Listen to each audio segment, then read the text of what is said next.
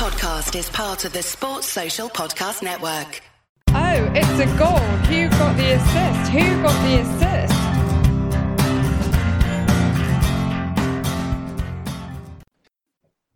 Hello, so everything's a little different this week with no Tom, and there's also recording technically when the game week isn't over, but there's still plenty to digest on the back of that Chelsea win and that Aguero hat-trick / Sane no-show, which left plenty of people seething. So I'm joined by FPL Stag this week, who's playing the Nick role of being the calm, collected one who kept faith in Hazard, whilst I played the mad scientist Tom role as I shifted things up last minute, transferring out Hazard for Sane. What a terrible move that was. So Stag, Anthony, how are you today? Absolutely delighted to be on, Nick. Thanks for having me. I'm actually pretty great. After the first few weeks, I seem to have recorrected my team somewhat, and so I'm back on an upward trajectory. So it was nice to finally enjoy a Hazard troll rather than actually suffer from it, and it was nice to captain Aguero as well this game week so far. Oh, perfect. Just to say quickly, of course, we are Who Got the Assist. You can find us on Twitter at WGTA_FPL and use Spotify, SoundCloud, or wherever you'd like to listen and subscribe. This game week, we're going to be discussing plans and strategies for the next couple of game weeks, looking at the teams and players, who is essential and who we can live without. We'll also be assessing some of the new names, which are not really that many of, to be honest, in terms of viable FPL assets. They're joined in the January transfer window and looking at them as prospects. So we're going to do a little bit of prospecting to prospects. Yeah, sounds great, Nick. And thanks very much for the questions this week, everyone. So let's start with the game week reviews. The game week isn't quite over with, as City have another game to go. But Nick, how are you getting on so far, and what happened to you over the weekend? So yeah, it wasn't great for me. I mean, to be honest, when I actually look at my score, it is pretty reasonable. I'm on 58 points. I've still got 3 Manchester City players to play, including my captain, Raheem Sterling. Whether he starts or not is another question, considering Pep's rotation policy. But it could have been a lot better, to be honest. If I hadn't done that last-minute move of Sane for Hazard, I'd be on 73 right now, and I'd be a lot happier.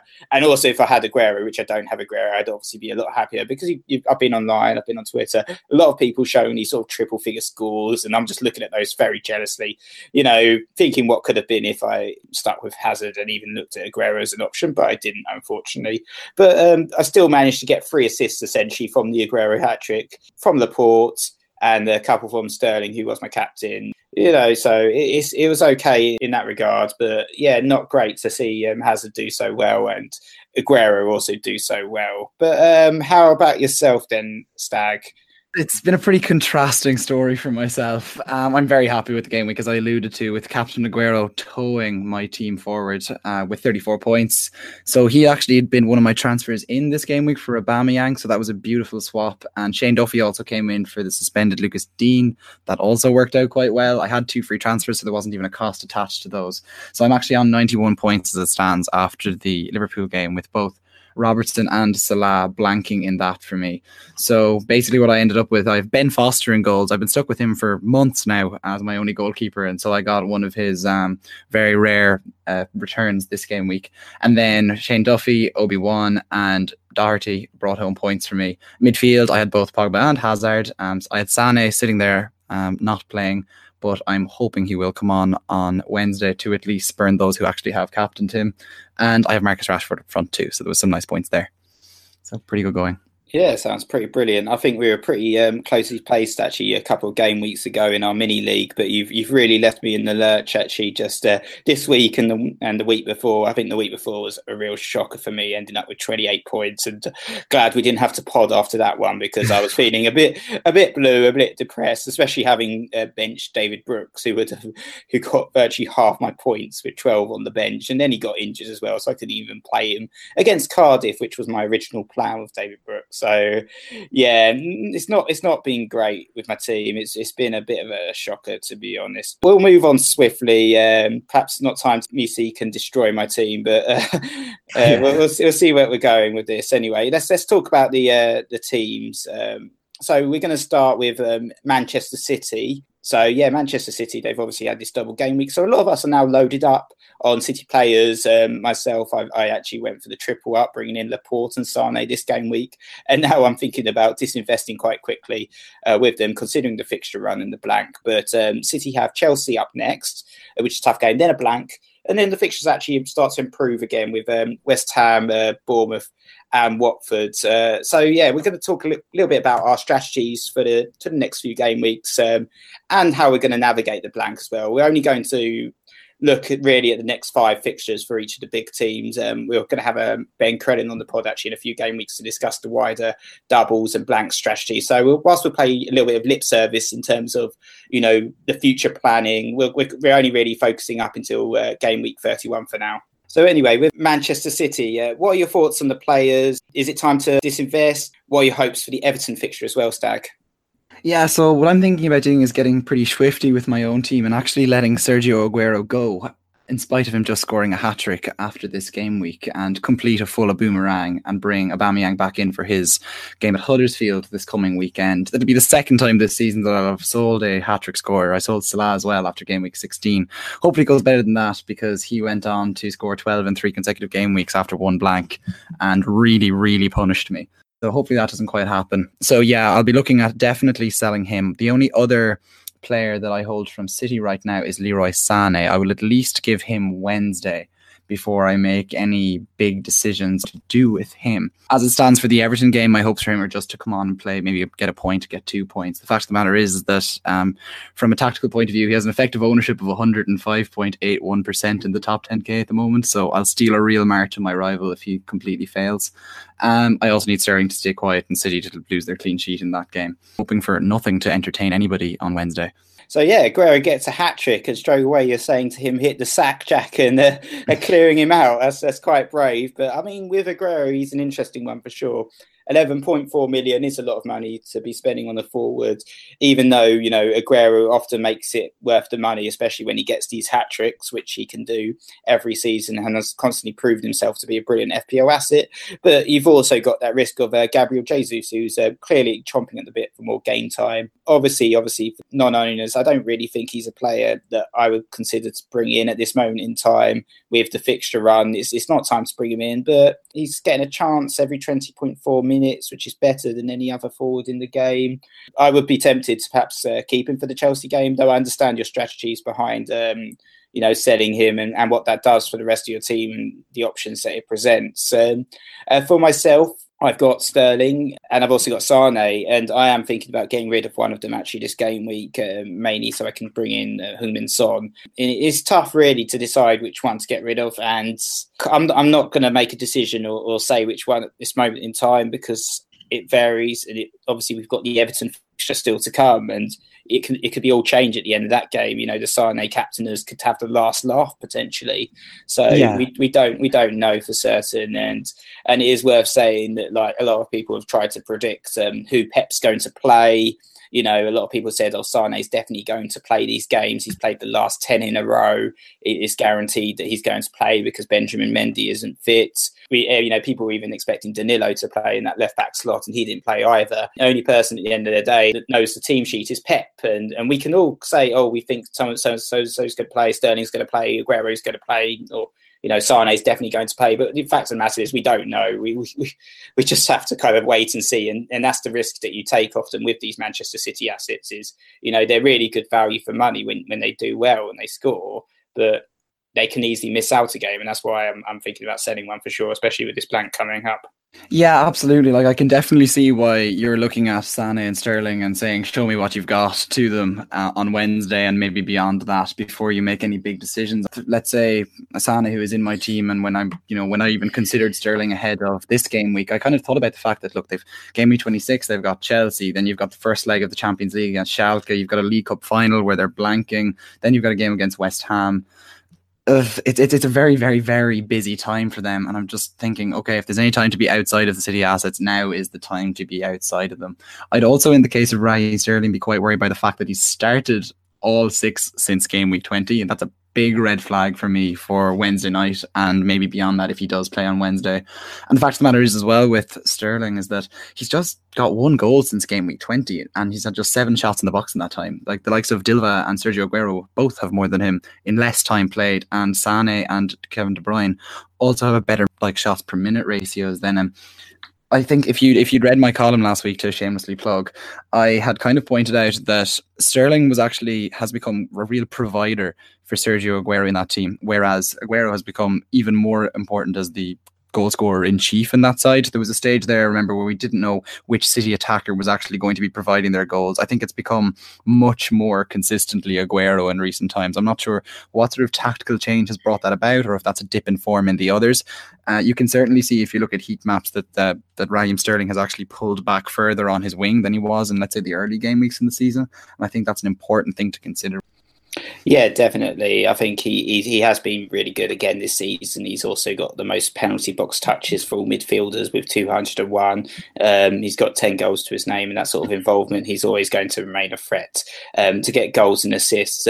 We had a question from Clapper and Gill, actually, who said, who's the biggest troll, Hazard or Pep? And with the focus on Pep for this moment in time, I do feel sorry for those who brought in Sane, like myself, and those who actually triple captain Sane, and there's a lot of them out there. Like I said, the Everton game still is to play, so potentially could come good.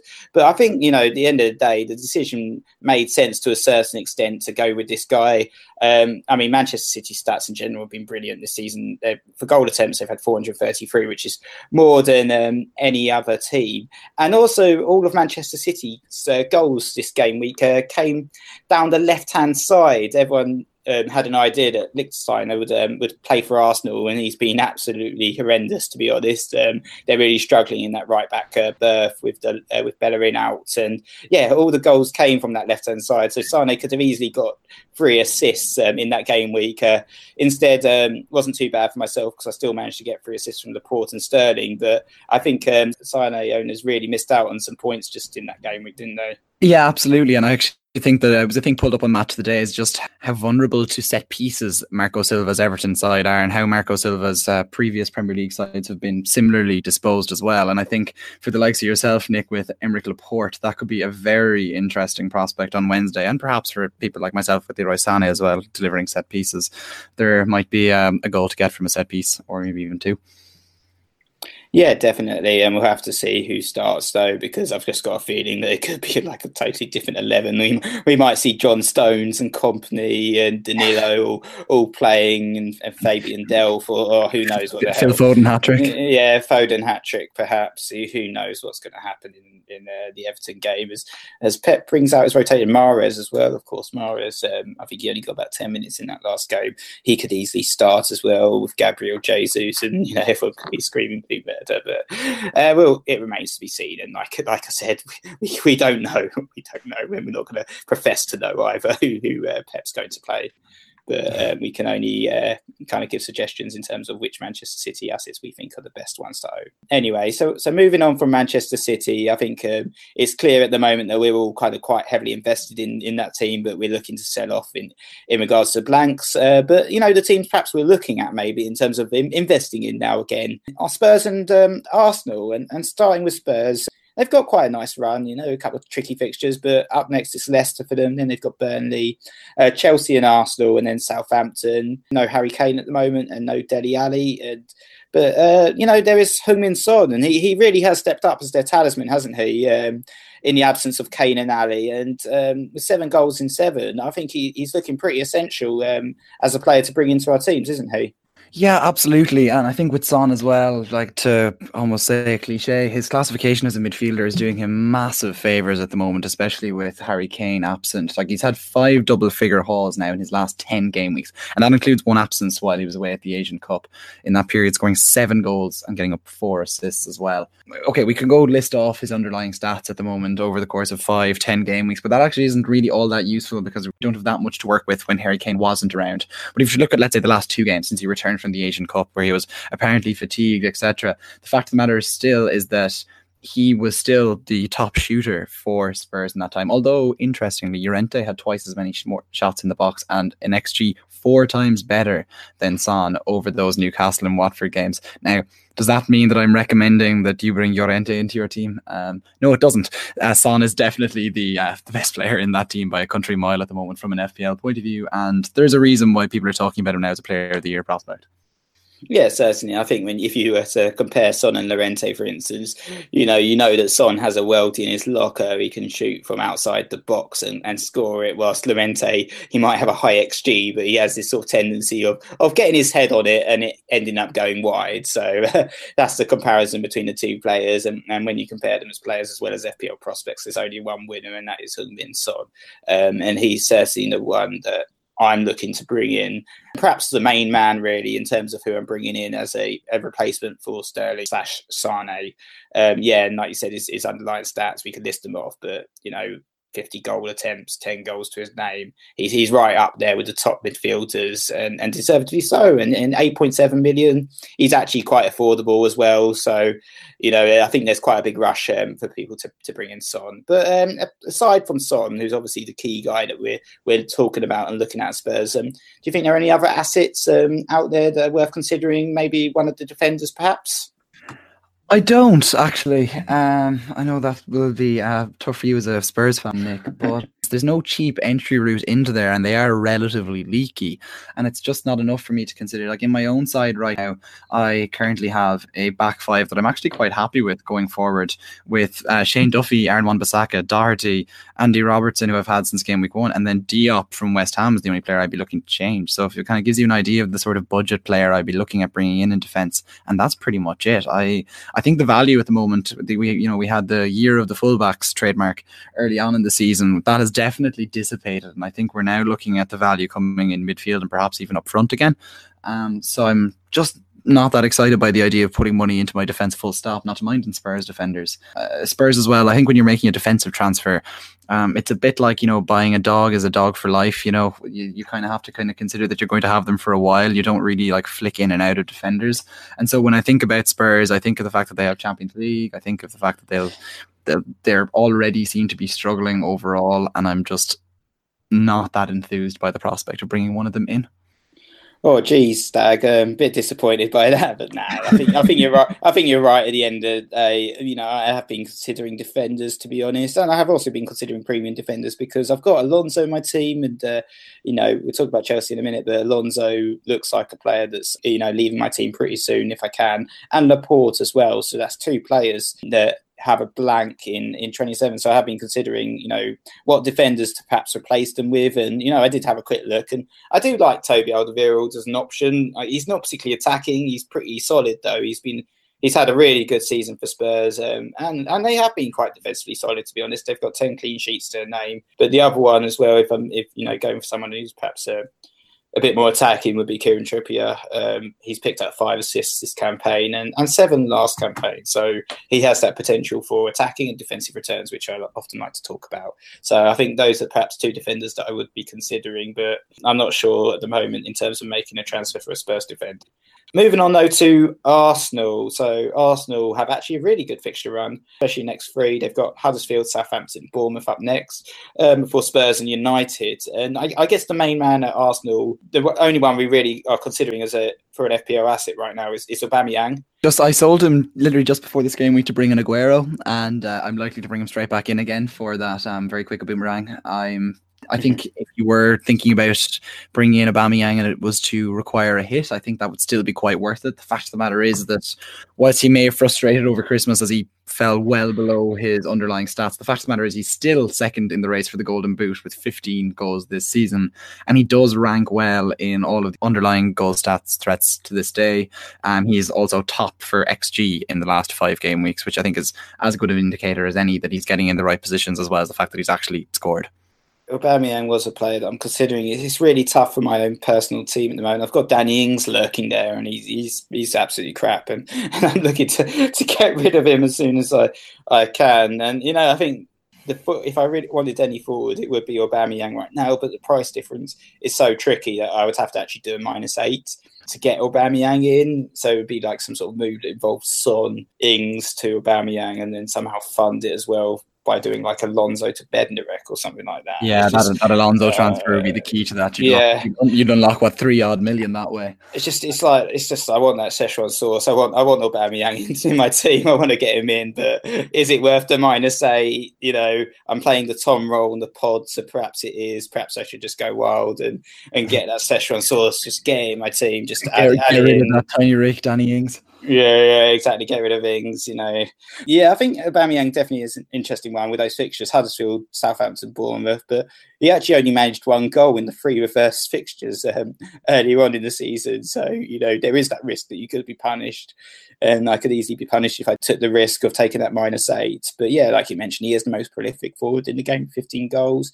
He's had a chance every 25 minutes. He's got a goal conversion of 23.8%, which is all very impressive numbers. And I think he will be scary to not own for the next few game weeks. But yeah, it's a bit of a tough one for me just because of the cost involved in terms of bringing him in.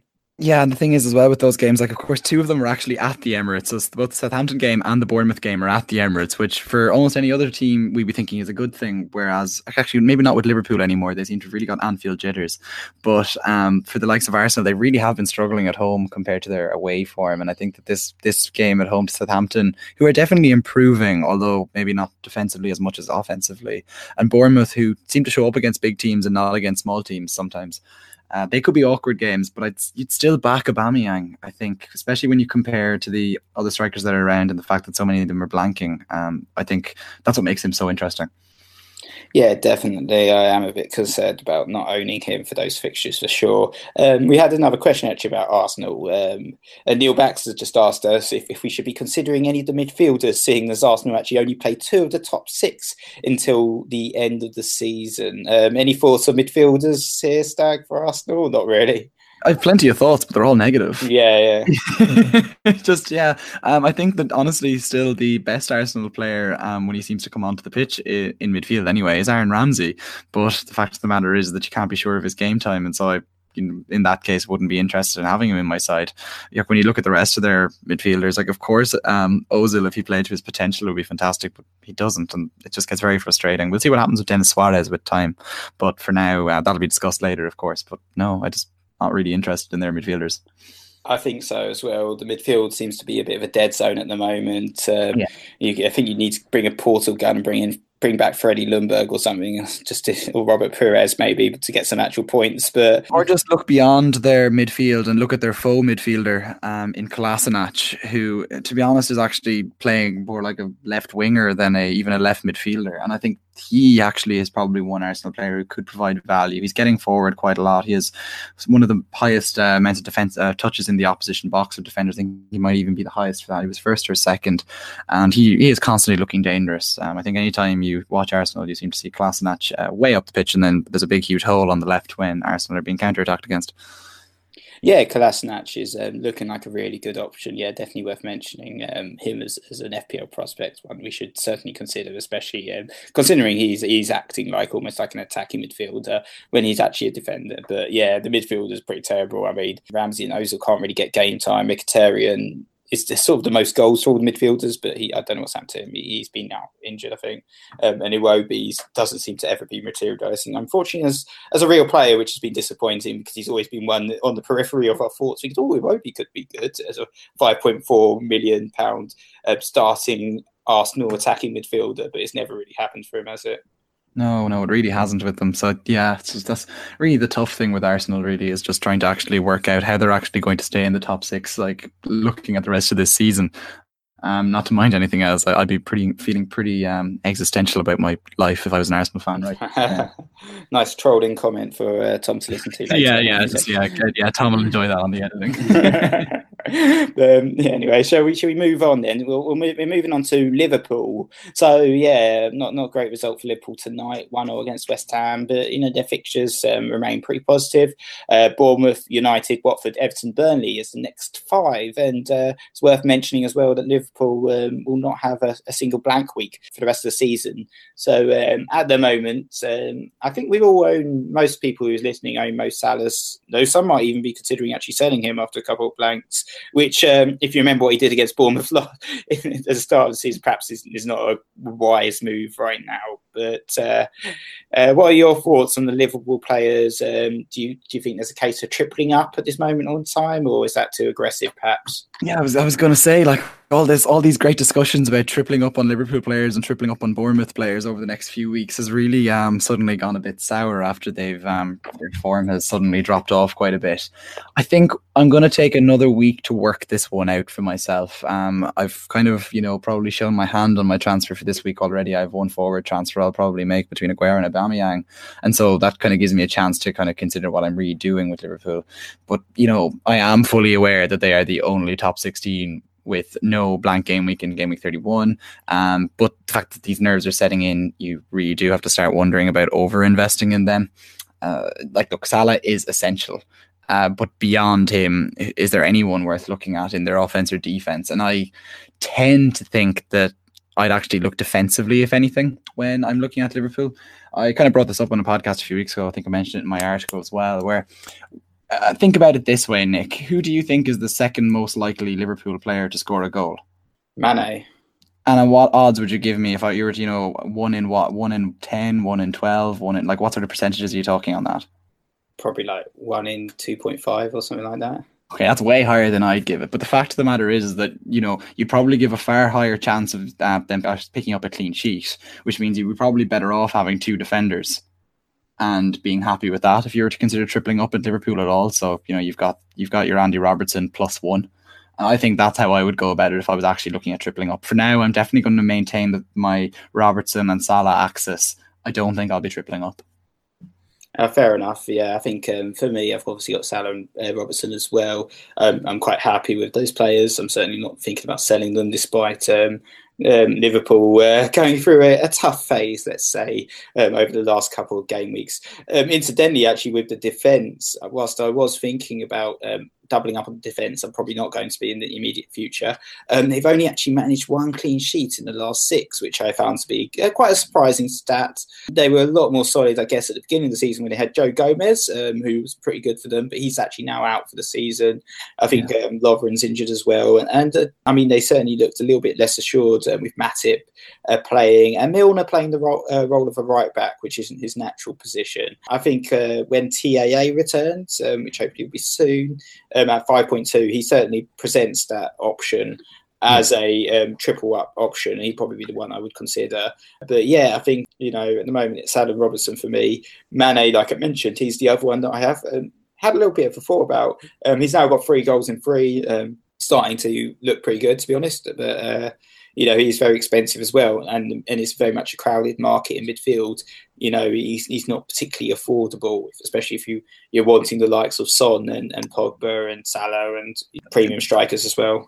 Yeah, that's exactly it. Is that I was just going to say that the opportunity cost of bringing Mane into your team is absolutely massive from either a tactical FPL point of view with the likes of Son and Pogba, or just from a points potential point of view when you've got the likes of, let's say, Sané, who still has a very high ceiling even if he didn't play the other day.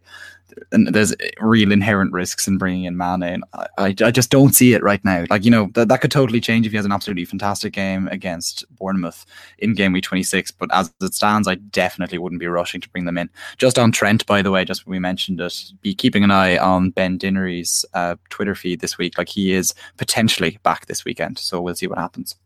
I think we agreed that it's watch and wait, hold on to your Liverpool assets. If you don't own Salah or you don't own a Liverpool defender, by all means consider them. But I think double up is sufficient for now. We'll move on though to United. So United have obviously had a resurgence under Ole Gunnar Solskjaer, and their fixtures are pretty decent as well. Fulham, Liverpool, Palace, Southampton, Arsenal up next. But yeah, I think the Pogba and Rashford are the 2 that we both own. Yeah, and I don't really see why you'd be rushing to bring in any of their other players that are there right now, where, there's, almost every United player has shown an uptick in form since Mourinho departed and Solskjaer came in.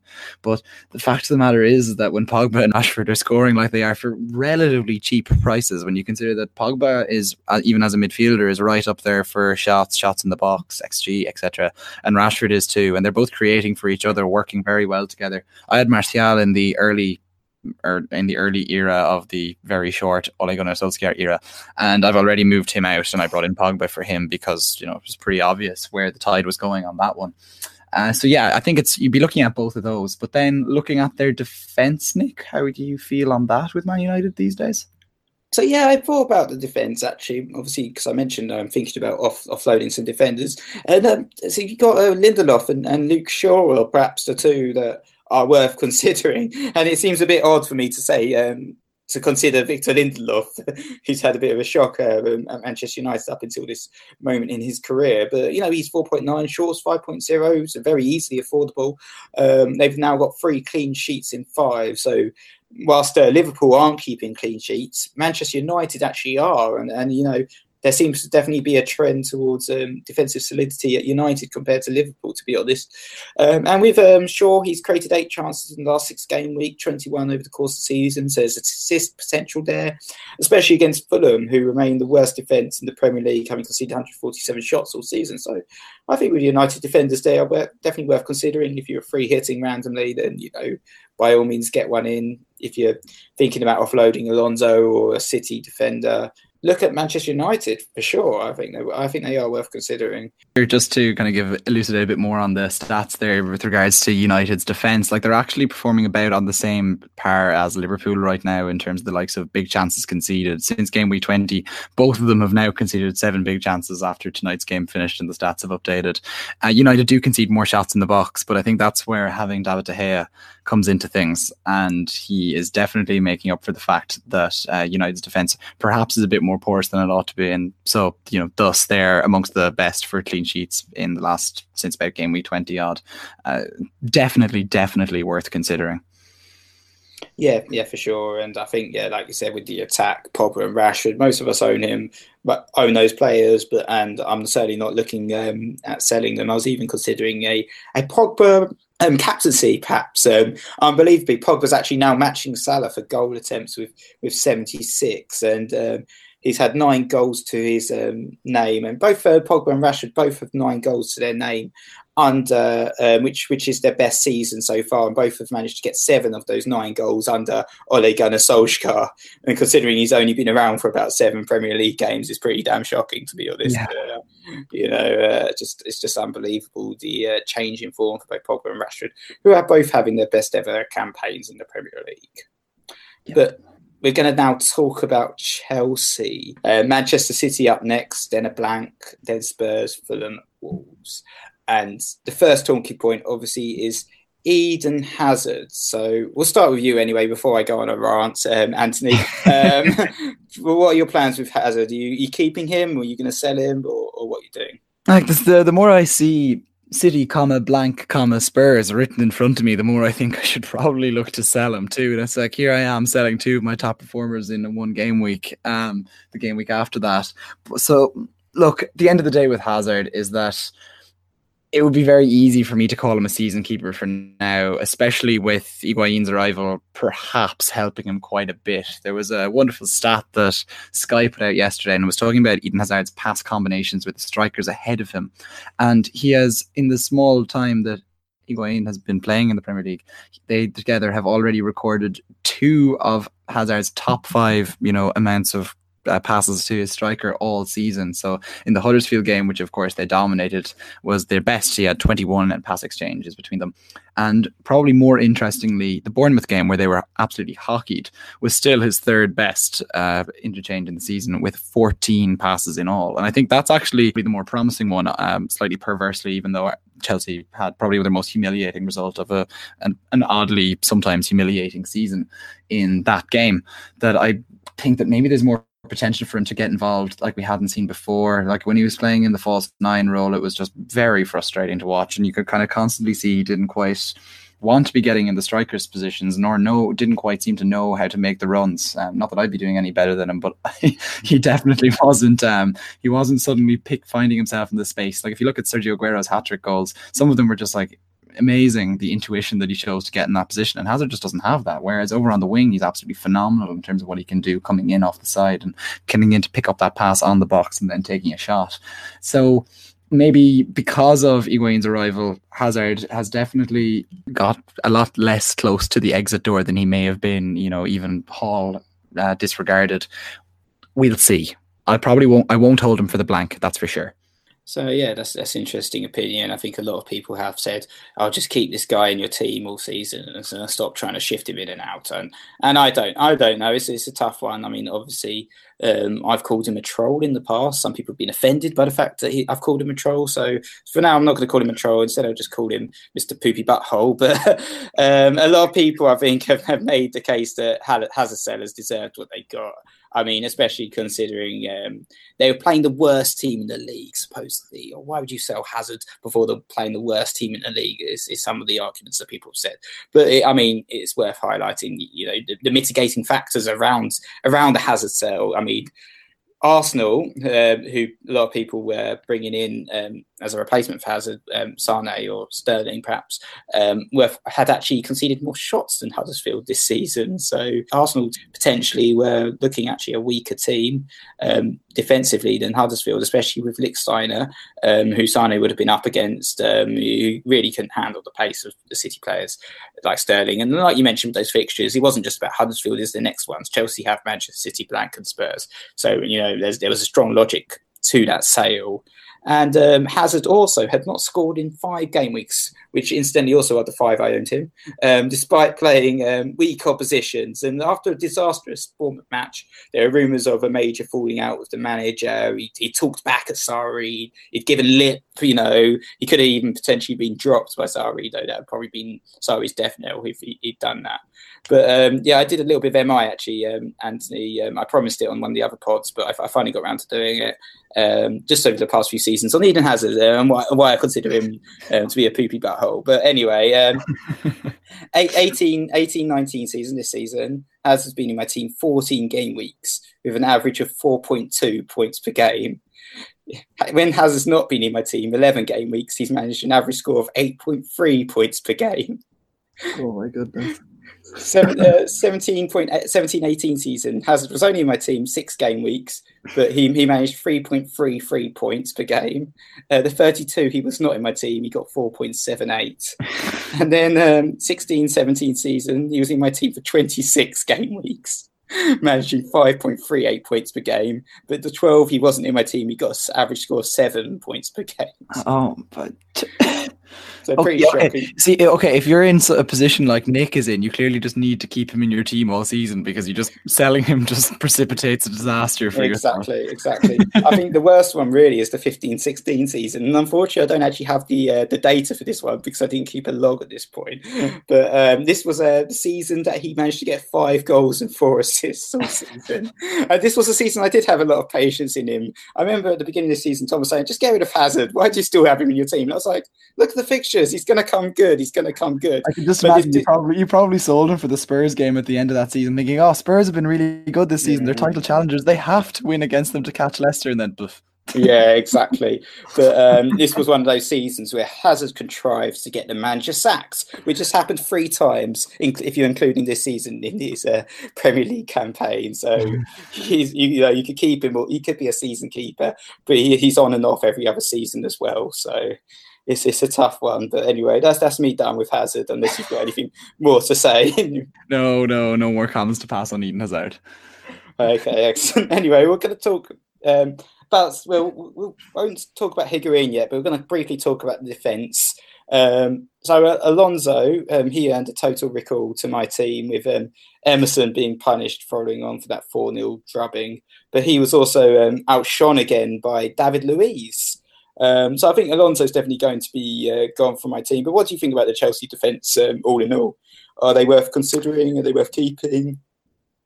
You see, they're very quietly actually accumulating more clean sheets than you'd think this season. You might have the numbers to hand, but I think they might be second now for clean sheets over the course of this season, which is kind of incredible when you consider the amount of times that we've kind of looked at Chelsea and thought this team is a complete and utter shambles.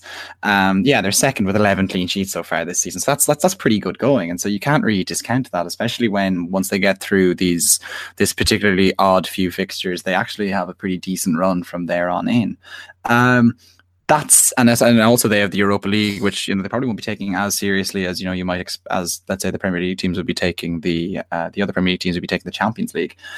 Now, Alonso has clearly dropped off from the attacking talent or the attacking threat that he was earlier in the season. And because of that, I wouldn't be as interested in him. And I definitely would be looking at joining our fellow Slack member, Con, in owning David Luiz.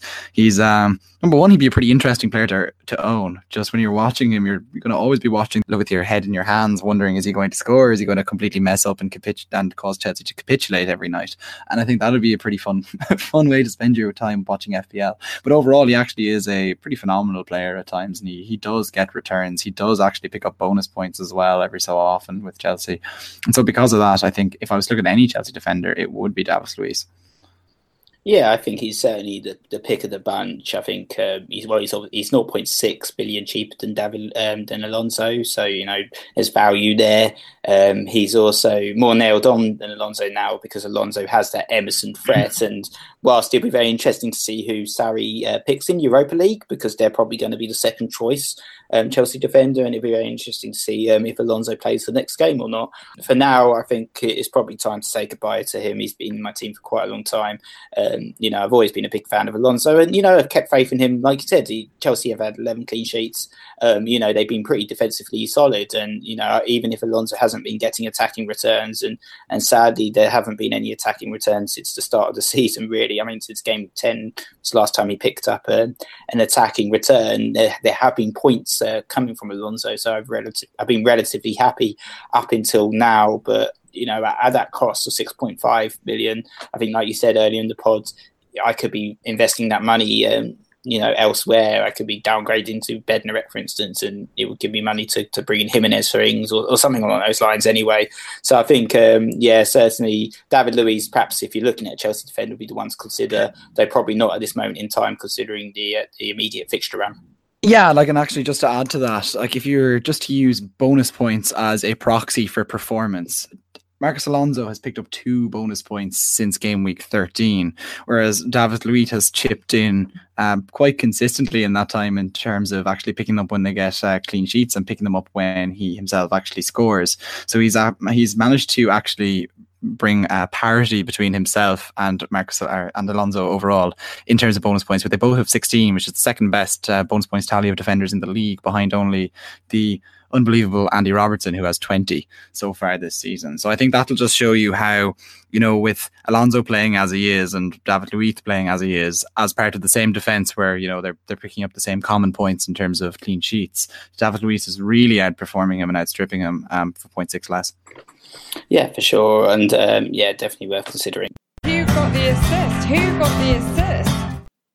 Sort of awkwardly segueing on to the new signing section, we're going to talk about Higuain next, and perhaps like I said, it was a bit of a boring, disappointing January transfer window, but Higuain was the big signing, even if it was only a loan signing, coming to the FPL as £9.5 million, and he got a brace to his name as well. So definitely proving himself potentially straight away as an FPL asset, Stag. Yeah, absolutely. 2 fantastic goals at the weekend. It was definitely meant that I was considering him an awful lot more than I had been. He's, by all accounts, had a pretty torrid start to the season this year at AC Milan after being pretty much just ejected from Juventus to make room for Cristiano Ronaldo after a slow enough final season there with the old lady as well. So I'm still kind of holding off on Higuain and waiting to see what happens. I'll use these games against both City and Spurs, and also the League Cup final, to kind of really figure out where I feel he stands in the English game and how his form is and how his conditioning is. There have been questions over all of these things so far this season, so I won't get overly excited about 2 goals against Huddersfield, because there's an awful lot of players who've scored 2 goals against Huddersfield at times who haven't necessarily gone on to be able to replicate that at one other time. Yeah, for sure. I think it's definitely a case of watch and see how he gets on over the next few game weeks. But like you said earlier on the pod, that pass combination with Hazard was particularly impressive.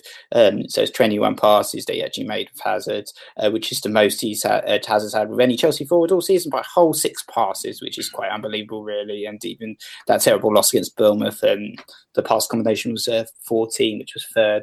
So yeah, definitely shows that they're starting to build some sort of relationship immediately, much better relationship that Hazard had with Morata, for instance. So I think definitely for Higuain, he's 2 million cheaper than like Aguero and Aubameyang, 3 million cheaper than Kane.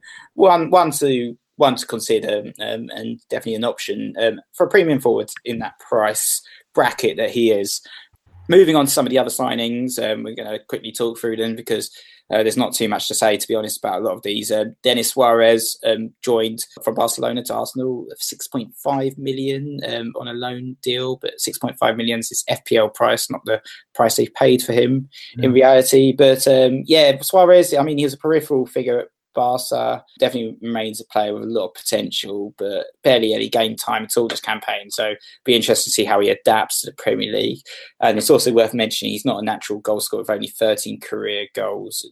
Absolutely, yeah, no, you'd be quite correct about that he wouldn't be a natural goal scorer, Suarez. Like the fact of the matter is that, look, he was at Barcelona, he was pretty much discarded by the club and went to Villarreal, where he played a full season in La Liga in 15-16, and then what Barcelona basically did was they exercised their buyback clause that they had, which was quite cheap at the time for a centre midfielder who was playing at a fairly high level in La Liga. So they brought him back, and he kind of had 2 years there at Barcelona where he was pretty much in the wilderness. He got his appearances in, but wasn't really playing an awful lot. Played an awful lot of Copa del Rey and stuff like that. And then you've ended up then in 2018-19 where he's only played 2 games, and so he's been loaned out to Arsenal with the hope of perhaps maybe building value or just securing a transfer away in the end of this. I wouldn't be too excited by him as an FPL prospect. I'm not even sure how quickly he'll be able to start in that Arsenal team. So not really an FPL option. Nothing to get you excited there then, Stag. No worries. Well, the next guy, maybe a little bit more of an FPL option perhaps, is Mishmishi Batshuayi, 6.5 million. So he's actually started his Palace career with bang. He's picked up a cheeky assist. But again, it'll be interesting to see how he fits into Palace's plans. They actually suddenly look quite flush in the attacks. They've got Benteke back as well. They've got Zaha. They've got Jordan Ayew. But it's worth mentioning Batshuayi's had very little game time as well this season. But if he can find that form he had for Marseille when he got 17 goals in 36 appearances, he could be a real asset. And I think he is definitely one to keep your eye on at least. Yeah, absolutely. Like even the form that he displayed when he was on loan at Borussia Dortmund from Chelsea, where he scored 7 times in 10 appearances in that loan spell. That would be pretty exciting. But the fact of the matter is that like this is his second loan of this season after having a pretty torrid time at Valencia, who aren't even having the best of seasons themselves. So it's he's not coming from a great place, Mr. Batshuayi, but perhaps he'll be able to show something. Of course, it was nice to see him make an instant impact. He's good on the social media too, so the podcast might get a shout out if you're nice enough to him as well, Nick. So yeah, he's an interesting one.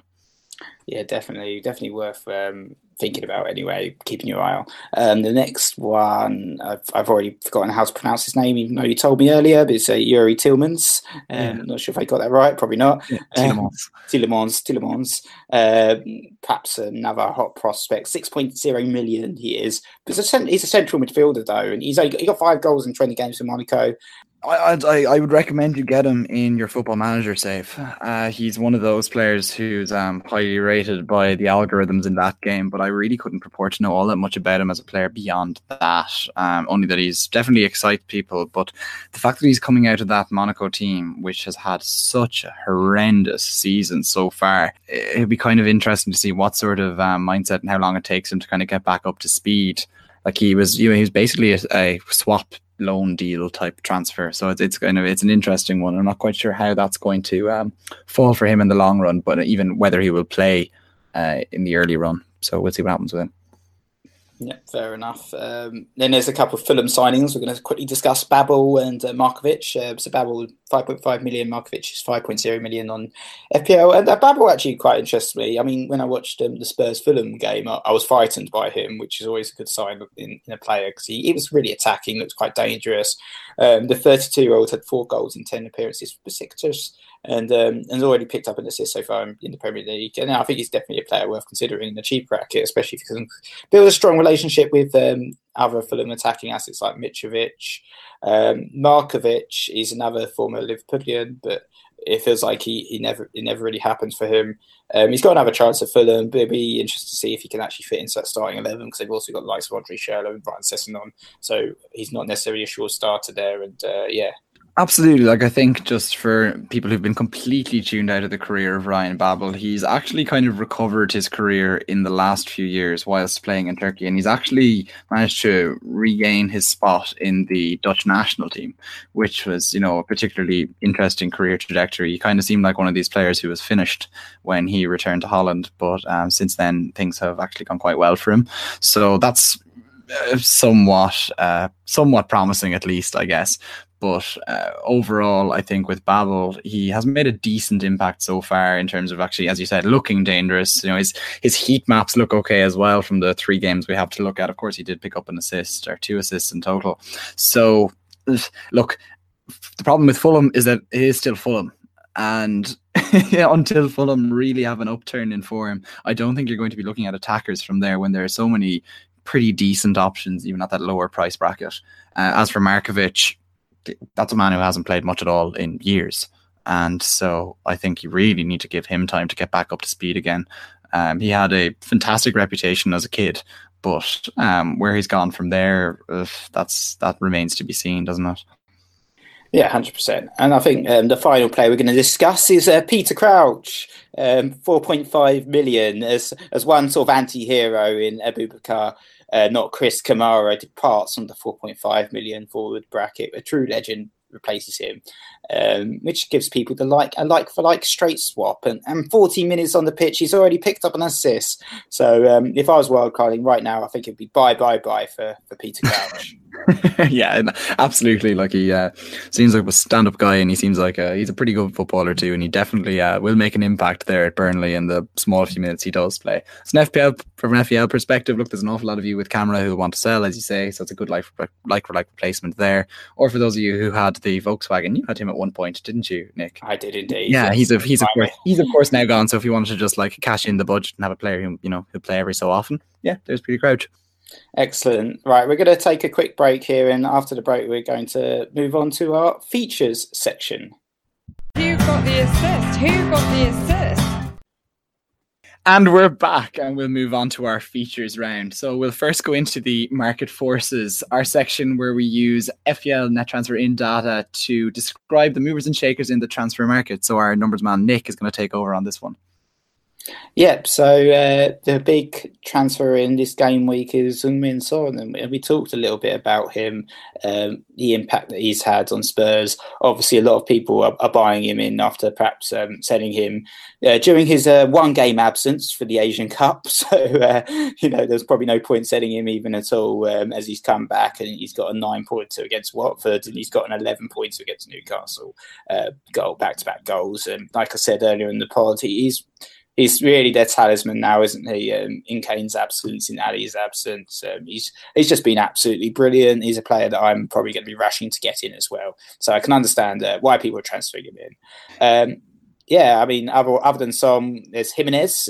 He's a big mover. I think Tom's actually already made an early move to bring in Jimenez. He's got 3 goals in the last couple of games, and yeah, he's just his price and Wolves have just been really good this season, having a great season.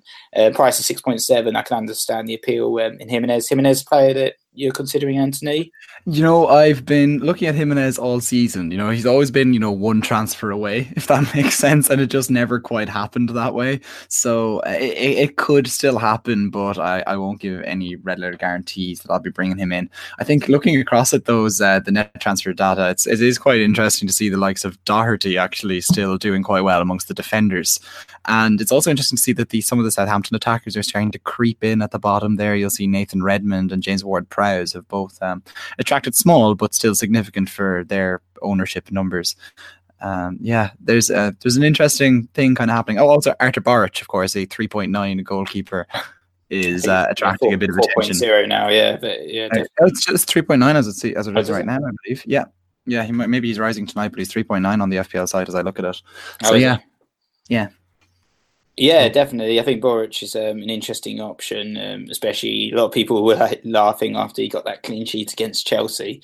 But yeah, I think Jimenez, 84,000 transfers in. Wilson's actually the man that's being sold with 80,000 transfers out because of his injury. He hasn't played the last few games for Bournemouth. He's got a knee injury and potentially ruled out for a fair while. So no surprises there. But perhaps a bit of a surprise, so many people have already sold Leroy Sane. It's the second most transferred out player with 59,000 transfers out at this moment in time, which I guess is obviously on the back of him not playing against Arsenal. But there is another game still to play this game week, so it seems a bit radical just to transfer him out in anger almost. But of course, with the fixtures we mentioned, with the blank and the Chelsea game, perhaps it was always in people's plans to sell him. But I'm not too sure if that's a great move to make so early in the game. Yeah, somewhat incredible actually to see some of the transfers out when you come out and compares or consider as well that Leicester's fixtures are about to take off and really go for the better, and Ricardo Pereira is the fourth most sold defender of all of them. Probably at the time where if you and I were having that discussion, we'd probably be discussing him as one of the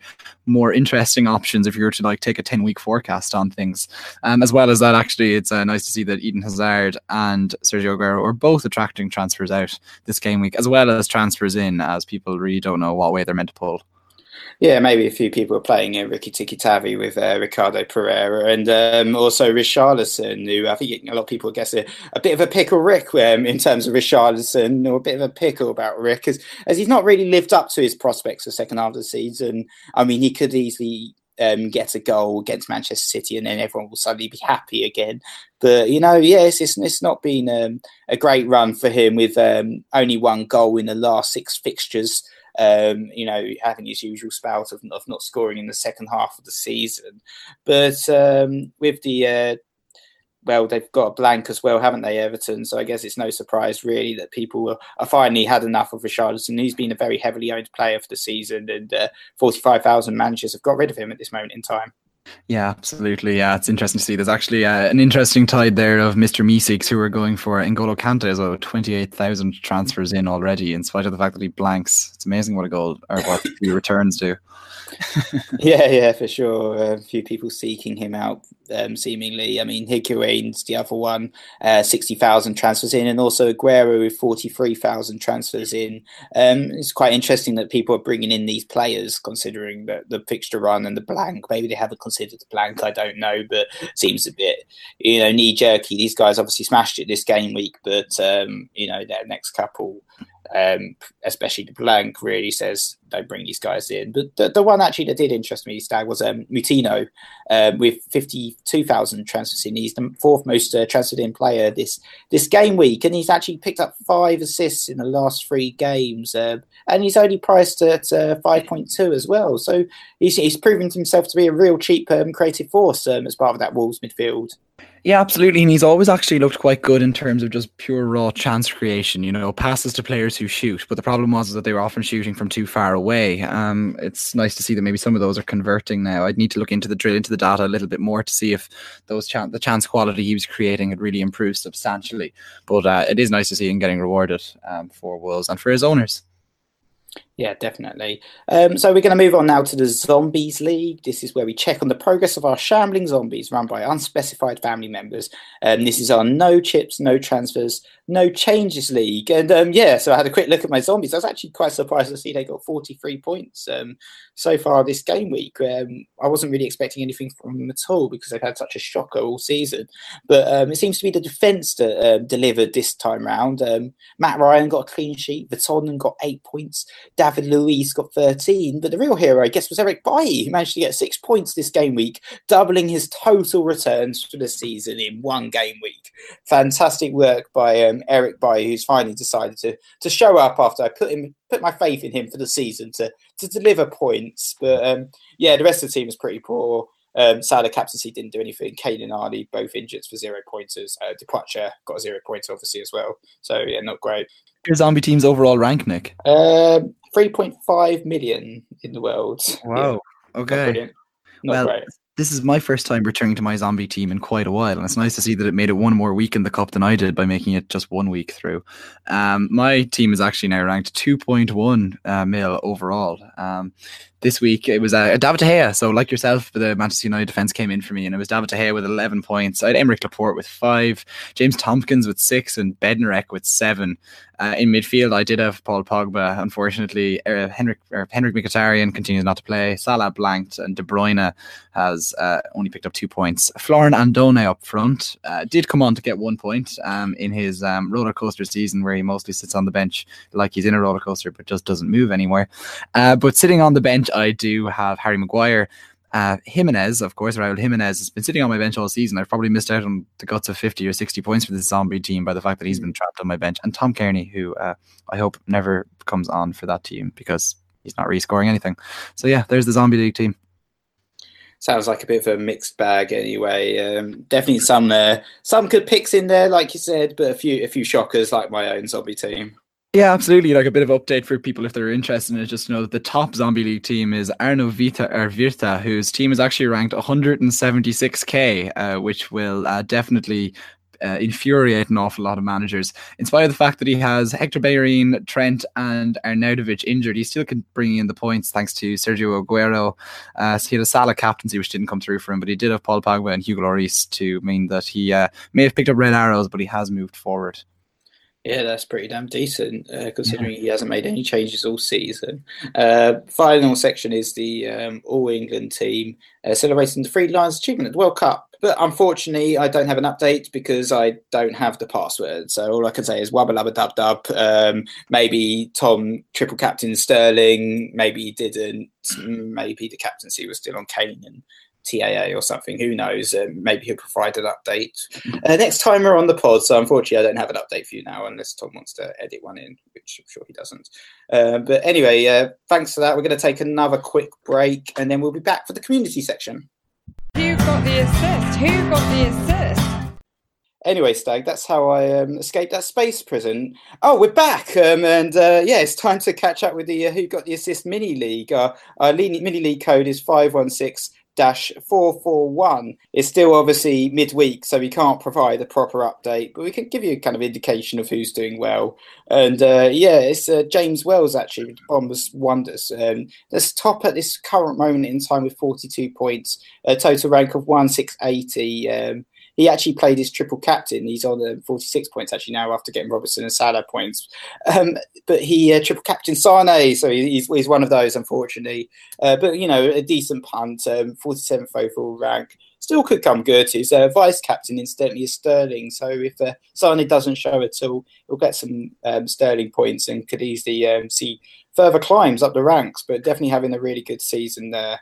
But there's a lot of people. It's actually very compressed in the top 5, and it could be all changed by the time the game week's over for sure. Absolutely. It actually seems like Nate Thomas, who's in 4th in the league, seems to be having the biggest move up the top of the league this week. He's actually hit 100 points after tonight's fixtures with David Luiz, Eden Hazard and captain Sergio Aguero coming in very well for him, as well as plenty of other consistent scores throughout his team, propelling him up the ranks nicely to 98th in the world.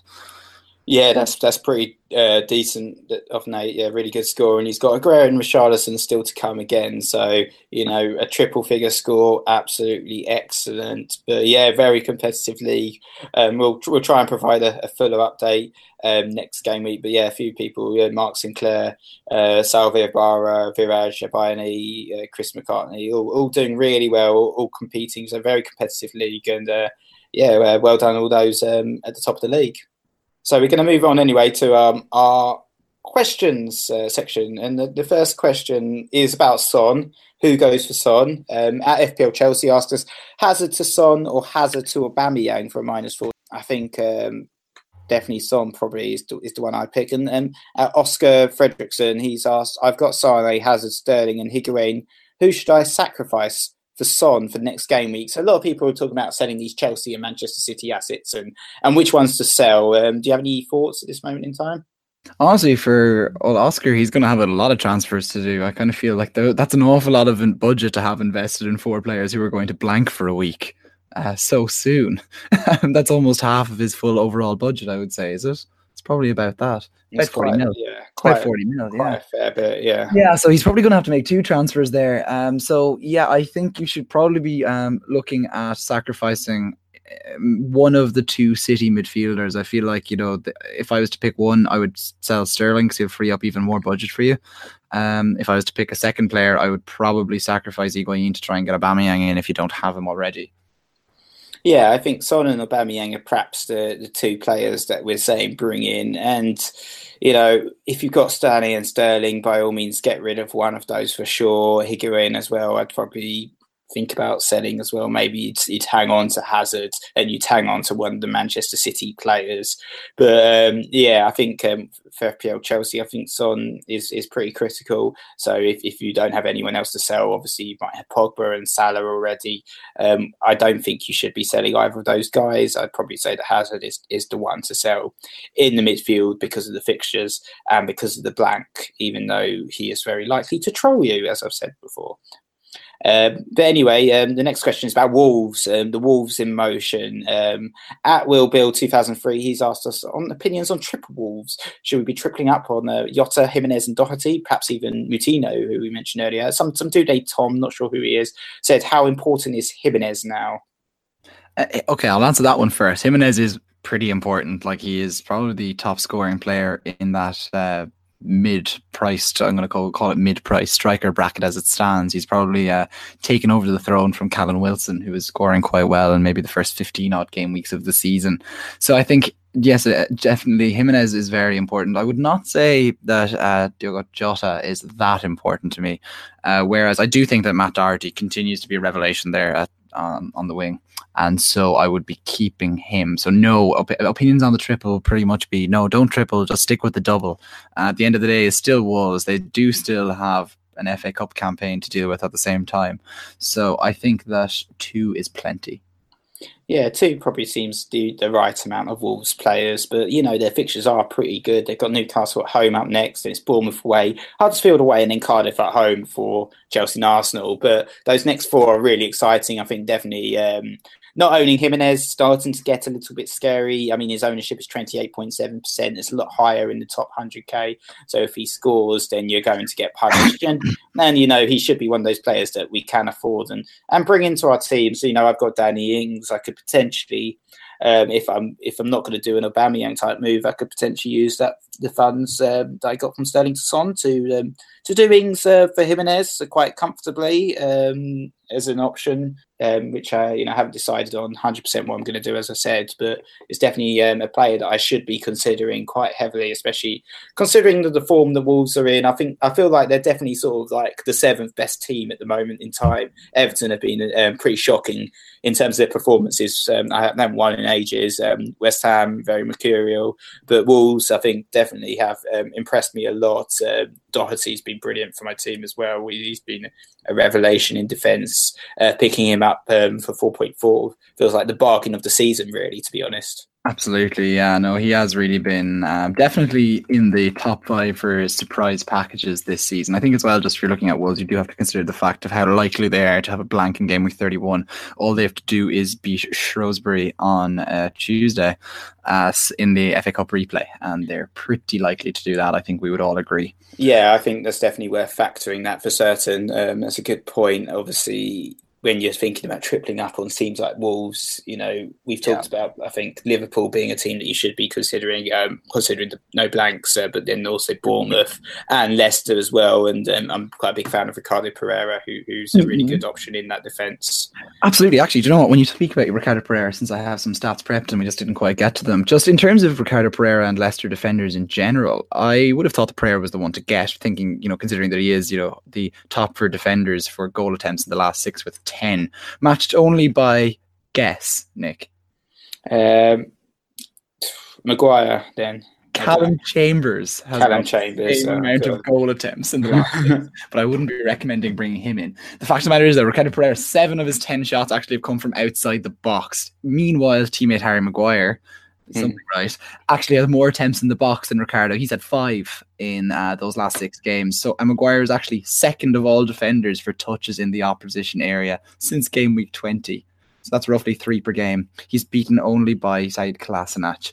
So Harry Maguire looking like a serious threat all of a sudden. Of course, the eye test means that you always pick him up at corners and things with your own eye, because you'd be keeping an eye on him, knowing what his ability at set piece and the fact that he'd be targeted. But he's being hit an awful lot more from those set pieces lately than he perhaps was earlier in the season, and he's looking like one hell of a threat. Yeah, I think we were talking a little bit earlier on our Slack group, and for the guys was saying perhaps Maguire should be thought about, maybe even Ben Chilwell as well. He's been relatively creative. I think at one point he was one of the leading creators in the Premier League as well, so he'd be another one to perhaps consider. So there's a few options actually in the Leicester defence, and it'd be especially for that run, it'd be worth considering them for certain. But anyway, the final question for this game week is from Harry Haslam. He's asked us for our key players in each position, so maybe we should just reel off one player in each position. And I don't know if you've got any picks. We could start perhaps with the goalkeepers. I think I've been pretty happy, to be honest, with Fabianski. He's created more saves than any other goalkeeper all season. He's quite kindly priced at 4.6 million. But I think it's worth giving a quick shout out to David De Gea and Dave's saves. He's really turned up the gear in the last few game weeks, and he got an 11-pointer against Leicester. Frustratingly, when they played Spurs, he picked up a 12-pointer as well. It was just unbelievable in that game. And with Manchester United fixture run, he should be worth considering as well, perhaps. Yeah, absolutely. In that goalkeeper bracket, if I was to kind of break it down pretty simply, if you're looking at an elite option goalkeeper, it's got to be De Gea. If that more mid-price thing, I think it's Fabianski. And if you need someone cheap, there's Boric there still. Yeah, definitely. Boric is an interesting one as well, especially considering Bournemouth don't have any blank game weeks. So I'm not too certain how nailed he is. To be you'll honest. pick up some save points. Yeah, I'm not too set on that either. That is the one thing about Fabianski, is that we've now have West Ham who are kind of struggling, but then he picks up save points, and when they're not, he picks up his clean sheets. So Fabianski just seems to be a man for all weather. Yeah, for sure. I think in terms of the defenders, he's been a bit quiet, unfortunately, last a couple of game weeks. But I'd still go with Andrew Robertson as sort of the premium defender, the best defender to own. He's just been an absolute superstar in that Liverpool defence. 6 assists, 13 clean sheets, and he's got a propensity for bonus points as well. He's the top scoring defender in FPL at the moment, and it's been a revelation. Been in my team since the start of the season, so naturally I'm feeling quite attached to him. But no blanks for Liverpool the rest of the season, so he may even be there until the end. Likewise, him being my game week 1 pick, and I have an awful lot of value tied up in him, Andy Robertson has to be the standout one, just based on what I've just told you a second ago. I think I'll be putting Harry Maguire in there in second, and then super cheap option, Bednarek 4.0. Perfect. Yeah, perfect. Midfielders are probably going to be ultra boring. And wind people up by saying, "Oh, Mo Salah's, the superstar." Whilst Hazard's a poopy butthole who's only got 18 points less than Mo Salah, and Mo Salah's a superstar, but he still is the main man. I think, actually, I'd worth, talking a little bit about Pogba as well. Pogba's just been an absolute revelation. Perhaps even better value for money than Salah now at 8.6 million, and he's now matching Salah for goal attempts. I'm very tempted to give him that captaincy against Fulham for the next fixture. Yeah, I can understand that totally. Maybe to, add another name. We've only discussed him about 100 times in this pod already, but Son would definitely be in that discussion. And then looking at slightly cheaper options, I'd be considering Ryan Fraser, considering Bournemouth don't have blanks, and the emerging Southampton duo that we spoke about earlier broadly in the Market Forces section, Nathan Redmond and James Ward-Prowse, both of whom have actually been doing well. And who's actually been doing quite well is Andros Townsend. It's not quite a recommendation, but it's definitely something to note. So Townsend and James Ward-Prowse then. Bye. Bye. Exactly. Finally, just quickly covering the forwards.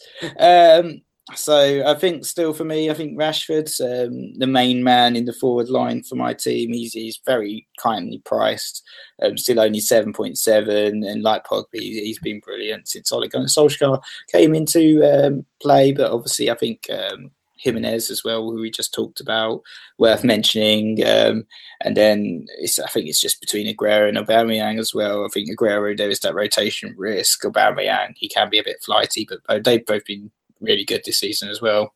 Yes, maybe throw in stats sleuth Ashley Barnes, who you guys have discussed a little bit on the pod previously. But his underlying stats remain fantastic. He's at the top table in recent weeks for shots in the box. He's had more than any player actually since game week 20, and he's top in both XG, which is including penalties, and XG from open play over that period too. 3 goals in his last 5 Premier League games. Pretty decent at his price point.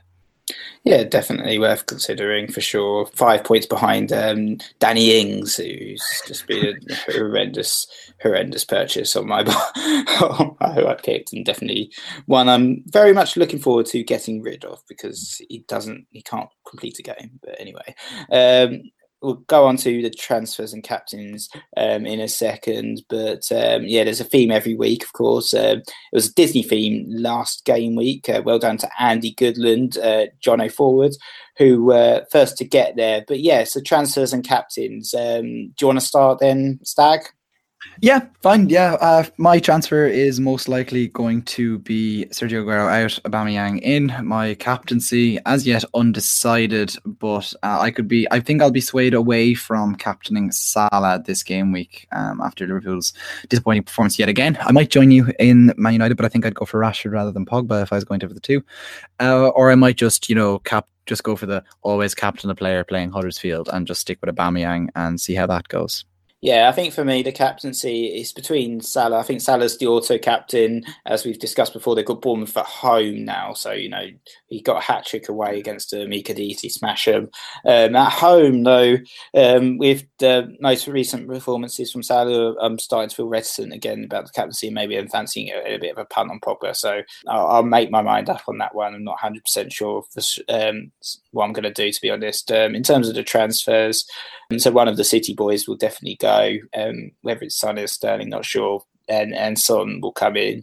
I'm tempted, like I said, by a -8. Getting rid of Ings for Aubameyang and funding that as well. Getting rid of the Chelsea or City defender that I've got to sort of, make sure I've got a full 11 for the blank. But not certain on that. I might even just do a -4 and just do Ings to Jimenez because Ings is injured as well, so I probably need to get rid of him. I've still got David Brooks in my team as well. So I'm going through a little bit of an injury crisis. I'm probably going to have to take a hit to get 11 players for the next game week anyway. So, maybe a -4 is on the cards for this particular game week. We'll wait and see.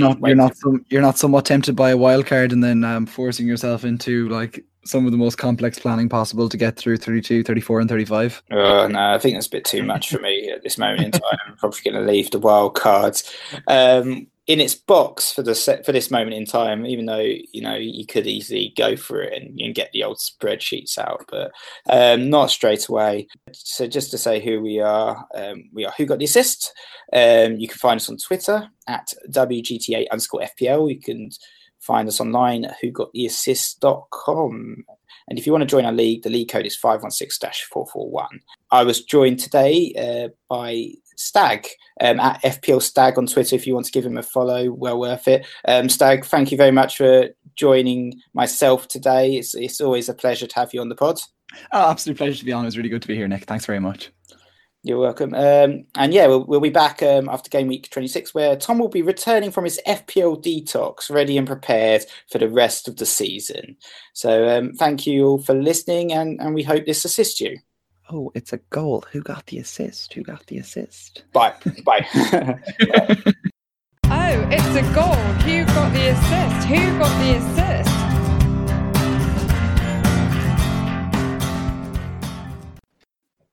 Sports Social Podcast Network.